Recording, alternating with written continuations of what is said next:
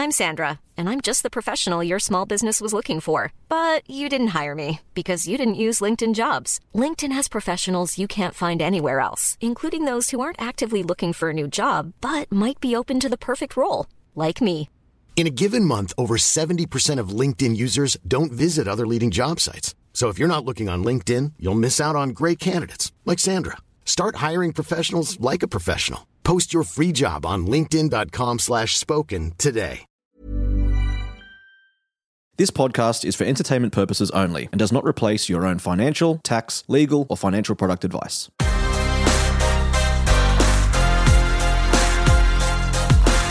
Welcome to My Millennial Money Express. I'm Glenn James, and I put together this 3-part mini-series about engaging a financial advisor. Episode 1, I talk with Courtney, who has recently engaged a financial advisor, and I ask her about her experiences. Episode 2, I talk with Phil Thompson, who a lot of you have seen in the My Millennial Money Facebook group. He primarily is an insurance advisor, and we know insurances are such a foundation point of our financial plan. And episode 3 is with Rebecca Pritchard. She's been on the podcast many times. Her latest episode on the main show was about the cost of a baby. So a little bit of variety, and I hope you can get some information and just understand how a financial advisor works. If you are looking for a financial advisor or mortgage broker, you can head over to sortyourmoneyout.com, click Get Help, and I'll introduce you to somebody I believe is most suited to you based on the information you've given me. All the advisors on my panel have been vetted by me, and they understand my process and my philosophy around financial advice. Hope you enjoy this. I'll see you in the Facebook group. Bye. Phil Thompson from Skywealth, thank you so much for joining me and having a chat. How are you doing? Good, mate. How are you going? Not too bad.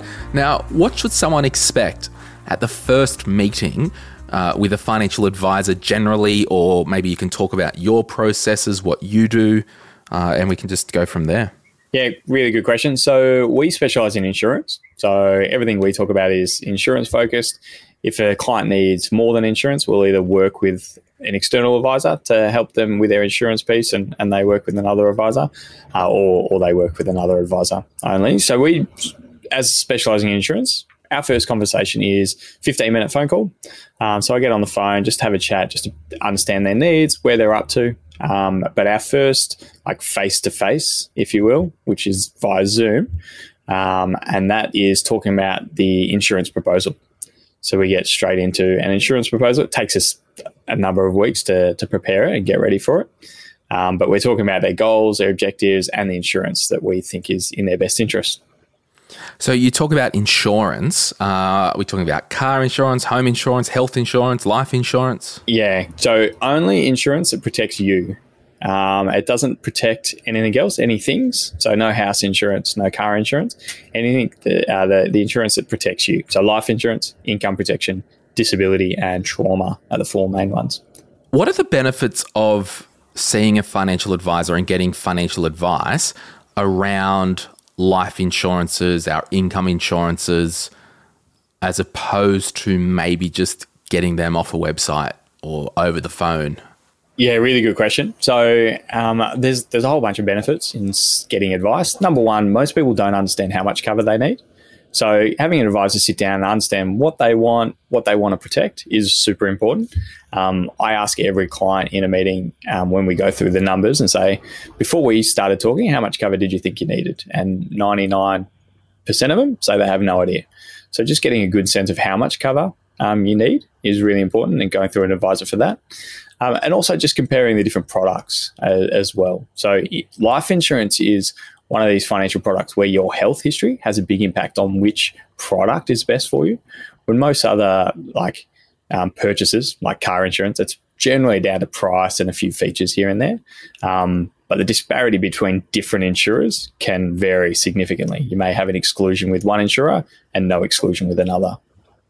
Yeah, so you talked about the couple of weeks that it can take to put a proposal together. It is because each person that you've talked to, they might have unique needs that you have to compare that need with a couple of different products in the marketplace. and run that against potentially what they've already got in place. Yeah, exactly. It's pretty comprehensive. So we get the clients to fill out a pretty comprehensive form, pretty painful form, if you ask me, and you ask every client. So we get them to fill out that full form. It helps us understand their health history, their financial situation, so we can just tailor the actual proposal, the insurance proposal, to them. So whether that's keep your existing cover where it is, don't touch it because you're not going to get better elsewhere, or let's take out new policies to suit your needs. When is the right time to get specialised financial advice around our insurances?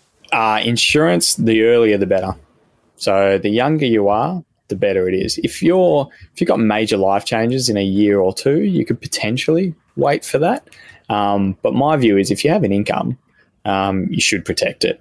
And so getting insurance advice as early as possible, as young as possible, is the ideal situation. Are there any desired things people should do in relation to their own circumstances before they jump online and reach out to somebody to review some of their personal insurances? I mean, it's good to have an idea of what you want to do in the next few years. So like our recommendations, when we do proposals, we always look forward and go, okay, what does the next 2, 5, 10 years look like for you? So if you're not sure if you're going to quit your job in a week's time, or if you're not sure where you want to be in a year's time, that can be quite difficult to tailor the insurance proposal to clients. So that's what I would recommend. Just get a rough idea of what the next 12 months, 2 years, 5 years looks like. Doesn't mean crystal clear. Life changes for everyone, but just getting a rough idea. That's what I would say, especially when you're looking at specifically insurance. Yeah, because if you're going to take out a mortgage in 2 months' time and you've already got your pre-approval, that's material to know that, hey, we might have a debt of $400,000, $500,000, $600,000 that you would have to include into the discussions. Exactly, yeah. And you can always change things later. You're not locked in forever. But it just makes that it can be quite long and painful process getting insurance in place. So making sure you have a clearer idea of what the next few years looks like is helpful. So I know with insurances there's a premium. So I guess 101, when you pay for insurance, everyone, you're paying an insurance company a premium to transfer the risk of you having to carry an event financially. So you trade a small portion of money for them to carry a bigger risk. So that's a premium for the risk. Other than the premium, what does it cost if somebody was to reach out to someone like yourself or an insurance advisor? Different advisors will have different business models. So I'll just talk about what we charge. So we do the first phone call for free. Or at my cost. It takes me time to have a phone call, but we do it for all new clients. And just drilling into that phone call, realistically, it's just to get the person to understand your personality, perhaps what you're about, but most importantly, if you think you can help them. Is that a fair assumption? Yeah, exactly. And also if there are greater needs, because, without getting a bit too deep into it, as advisors, we need to consider broader aspects of your financial life. So we can't just talk to everyone and just help them with their insurance only. So we need to consider their broader needs. So if we think they have a need for other advice, then we'll either introduce them to an advisor who can help them, or just have that conversation and say, hey, we think you need advice in X, Y, and Z. We won't help you with that. But we think you need to, and give the clients the options. So that's really what we spend that time. And just seeing if we think we'll be a good fit for them and if they'll be a good fit for us. Yeah, because I just want to encourage everybody. It's like that 15-minute kind of powwow that I say all my preferred advisors will give to listeners of My Millennial Money. There's absolutely no obligation ever. And if there was an obligation after that 15-minute call, they wouldn't be on my preferred panel. And we have plenty of people who just want to have a chat and don't feel like they need insurance just yet, or need it in 6 months' time. Or that's a complimentary call just to get a bit of a lay of the land. What happens after that call in terms of fees and process? Yeah, so from there we go straight to an insurance proposal. So we charge, at the moment it's $220 for singles or $330 for couples for that insurance proposal. So that's the only direct fee that they'll pay us. And then following on from that proposal, if clients choose not to go ahead with our recommendation, then there's no cost or obligation. If they do choose to go ahead, and we put the policy in place, we get paid a commission from the insurance company. So there's, other than the premiums that the clients are paying, they're not paying me a direct fee. The only kind of like asterisk and caveat that we have is after that proposal meeting, if we do a whole bunch of work and then the client just pulls out and doesn't get the policy in place, we don't get paid. So we charge the clients a fee, a cost recovery fee of $1,100. And I mean, it almost never happens. Anytime we ever charge that fee, people apologise that, because their life situation has changed and it was unforeseen for them. So we almost never charge it. You mentioned that word commission.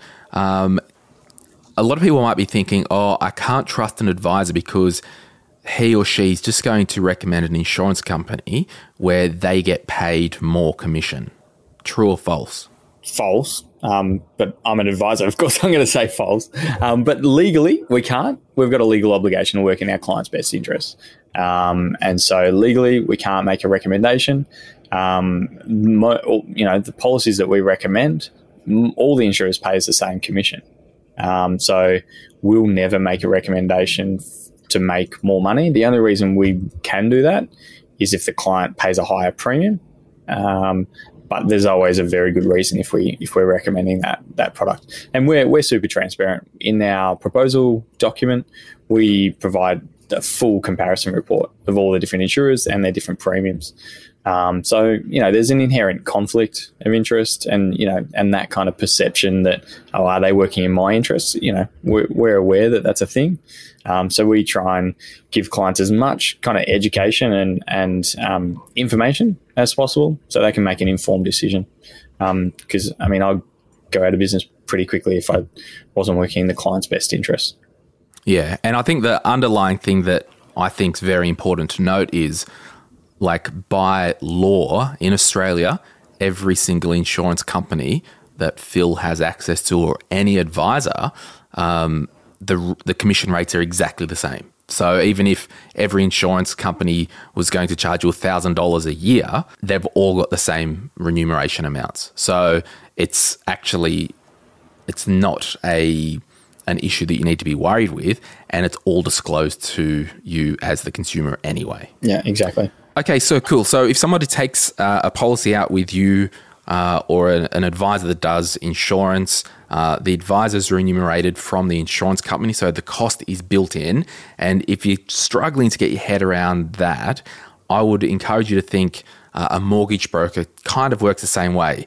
Whether you have a CBA mortgage direct with CBA or through the mortgage broker, the price is exactly the same, but CBA have outsourced the work to a mortgage broker, so they're just paying the mortgage broker, so they don't have to do it internally. Is that a fair statement, Phil? Yeah, exactly. And a lot of insurance companies don't do anything direct at all. And there's a whole bunch of economics around it we can talk on, where retention rate has a big impact on your insurance premiums. So if a lot of the insurance companies' policies are lapsing, then their premiums for every policyholder is going to go up. So if it's an advised product, it's less likely to lapse than a direct product. So that's why even often it can be cheaper going through an advisor with inbuilt commissions than going direct to the CBAs of the world. Yeah. Now, there is a built-in remuneration that's disclosed to the client. That also covers throughout the year if somebody needed to change something on their policy or change their bank account details or wanted to just ask a question, they can just contact you, the advisor, and there's no out-of-pocket costs throughout the year. Well, every business will be run differently. But for me and my business, we don't charge clients to update direct debit details, credit card details. You think about it all the time, your credit card lapses or you're changing bank accounts. We help clients with that. Claims as well, we help clients. I always do say, as another caveat, that if we're going to spend 100 hours worth of work and we haven't been paid anywhere near enough, then we have the right to charge a client. But any fee I charge clients, we tell them well in advance that we need to charge them a fee if we do. Yeah. If there's ever a claim, so effectively we buy insurance for a potential claim and we hope that claim doesn't happen. What if I had an income protection policy set up and you were my advisor, Phil, and I broke my leg and couldn't work for 4 months? Where does the advisor come into it with claims with insurance? Yeah, so we help our clients with claims. And so generally any health issue, actually, I recommend my clients just get in touch with me. Send me a message, send me an email, tell me what's going on, and then I'll let you know, okay, maybe we can claim on this, maybe we can't. I got a letter from an insurance company that a client claimed directly. So, if for whatever reason I fall off the face of the cliff and I'm dead, you don't need to come through me. The contract's between the client and the insurance company.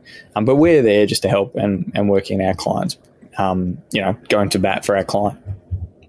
And the client, you've got the relationship there. So if I've been to the hospital on a weekend with claim forms for clients, I think that's a lot better because it just gives that client a little bit more comfort that they've got someone in their corner who's going to go in and bat for them. Exactly. And also just knowing the policy. A client, and I'm just getting a little bit more detail, so I won't tell too much, but a client waited their full sick leave before they claimed on income protection. And just getting in contact with me, I can tell them, actually, you know what, with that policy, you don't need to wait your whole sick leave. You just use your sick leave for your waiting period and then claim on your income protection then. So anything else that we should know, and this was just kind of a fast episode, just to look under the hood, more so around financial advice and the financial advisor's view of engagement with an insurance-only client. Anything else you want to add, Phil? Well, I guess the thing I would say is just reach out to an advisor. Ask them questions. Like, you're not going to... almost no advisor I've ever met sends a client a bill when the client hasn't agreed to it or understands it. So, a lot of people come to me and say they want to know exactly what it's going to cost before they engage with me. Totally understand that. But, if or any advisor offers a phone call, they're not going to charge you or send you an invoice off the back of that phone call. They've got to clearly get clear consent from you before you agree to any fees. So don't stress too much about the fees you're going to get charged just to pick up a phone. Look, we're not lawyers. we don't charge like that. So don't stress too much. Just don't stress about making a call. Well, Phil, thank you so much for having a chat. We might get you back on and do an in-depth episode just about the insurances. I know today was more around the mechanics of the advisor piece and the engagement piece, but we might do a Q&A episode in the coming weeks. Mate, love to. When I can fly up to Sydney, we've been closed in Melbourne for so long. You're now closed, so when I can get to Sydney, I'll come up. Yeah, no worries. All right, see you, mate. Awesome, thanks. Bye. We acknowledge the Darkin Young people, traditional custodians of the land on which our studio sits, and pay respect to their elders, past and present. We extend that respect to Aboriginal and Torres Strait Islander peoples who may listen to our podcast. This podcast is for education and entertainment purposes. Any advice is general financial advice only, which does not take into account your objectives, financial situation, or needs. Because of that, you should consider if the advice is appropriate to you and your needs before acting on the information. If you do choose to buy a financial product, read the product disclosure statement and obtain appropriate financial advice tailored to your needs. Simo Interactive Proprietary Limited, the publisher of the podcast, is an authorised representative of Money Sherpa Proprietary Limited, which holds financial services license 451289.